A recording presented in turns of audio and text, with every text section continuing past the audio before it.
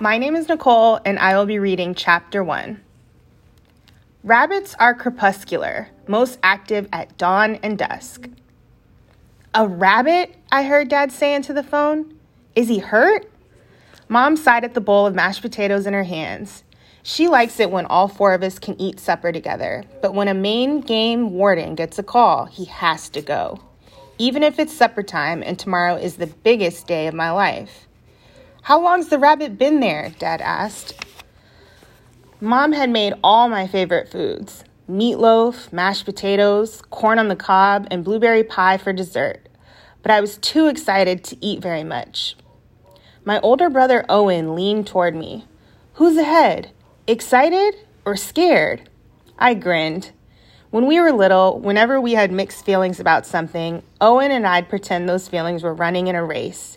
We hadn't done it in a long time, though. Excited is way ahead, but scared is coming on strong, I said. Mom passed me the bowl of mashed potatoes. I'm sure most kids feel that way the night before school starts. I nodded, though we both knew I wasn't most kids. Most kids went to school for the first time in preschool, or kindergarten, or maybe first grade. Not many started in fifth. In fact, I was pretty sure I'd be the only fifth grader at Lakeview Elementary School who'd never gone off to school before. It wasn't that I had done schoolwork. I'd done plenty. My lessons had been at the kitchen table, though. Science experiments were done in the bathroom or on the front porch, in case they exploded or leaked, of course.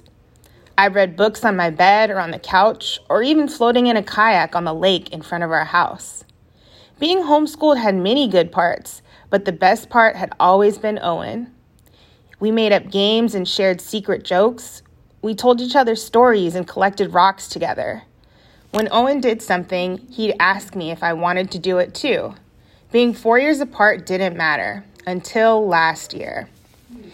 Owen told Mom and Dad he wanted to see what public school was like, so he went to high school and was gone all day. He made new friends.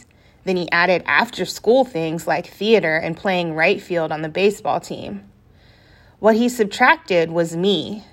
Mom said it sometimes happens as brothers and sisters get older, but I didn't think it happened to us. Maybe Excited has marbles in her pockets, Owen said, and she drops them on the track so Scared will slip on them.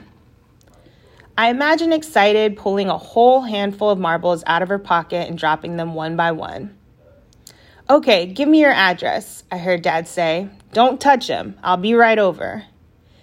As he put his phone in his pocket, Mom said, Let me fix you a plate to take with you, Gabe. Thanks, but just put it in the fridge, Dad said, pulling on his green warden jacket. I'll warm it up when I get back. This shouldn't take too long. A woman found a wild rabbit stuck between two wooden pickets in her fence. Guess he tried to jump through and only made it halfway. I hope I don't have to take the fence apart. The lady is already fuming about being late for something. Can I come? I asked. But Emma, I made all your favorite things, Mom said, and you haven't eaten more than a few bites. Thank you, Mom. I love it all, but my stomach's too jumpy to eat. I thought about school all summer, but now the big day was tomorrow. Little worries were creeping in. What if the other kids knew things that I didn't? What if everyone already had their own friends and didn't want more? Scared jumped right over those marbles. I could pass you tools, I called to Dad, and the lady will probably be nicer with a kid there. He paused, his hand on the doorknob, and glanced back at Mom. She sighed. All right, we'll have the pie for later. Don't keep her out late, though, Gabe. She has to be up early. I bolted from my seat so fast that our golden retrievers, Molly and Maggie, started barking like there was an emergency. Aren't you coming? I asked Owen. He shook his head. I have to call Jordan. I'm hoping to convince him to try out for soccer with me. Soccer? When did he decide that? You can tell me all about it when you get home, Owen said. I hope we can just wiggle the rabbit free, Dad said. As I caught up to him on the front porch, but let's bring something to him in just in case he's injured. I've got a big plastic bin in the barn. That should hold him until we get to the rehab center. A bunny in a box, I said. Dad smiled. Rabbit wrangler, that's my job. Animals are my favorite part of Dad's job. If the rehabilitation center is already closed for the night, Dad might even bring an injured or orphaned animal home with him.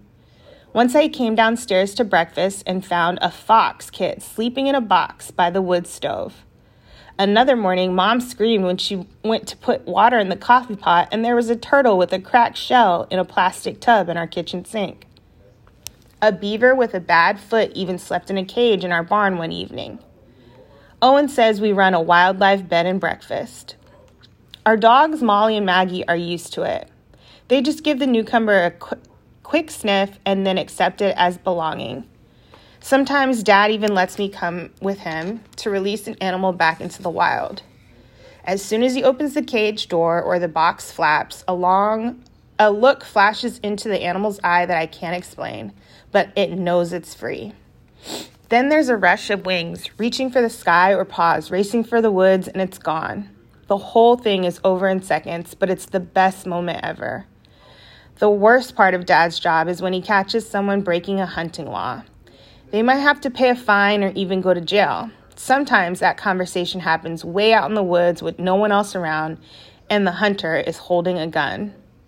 Dad would never take me on a call like that, though.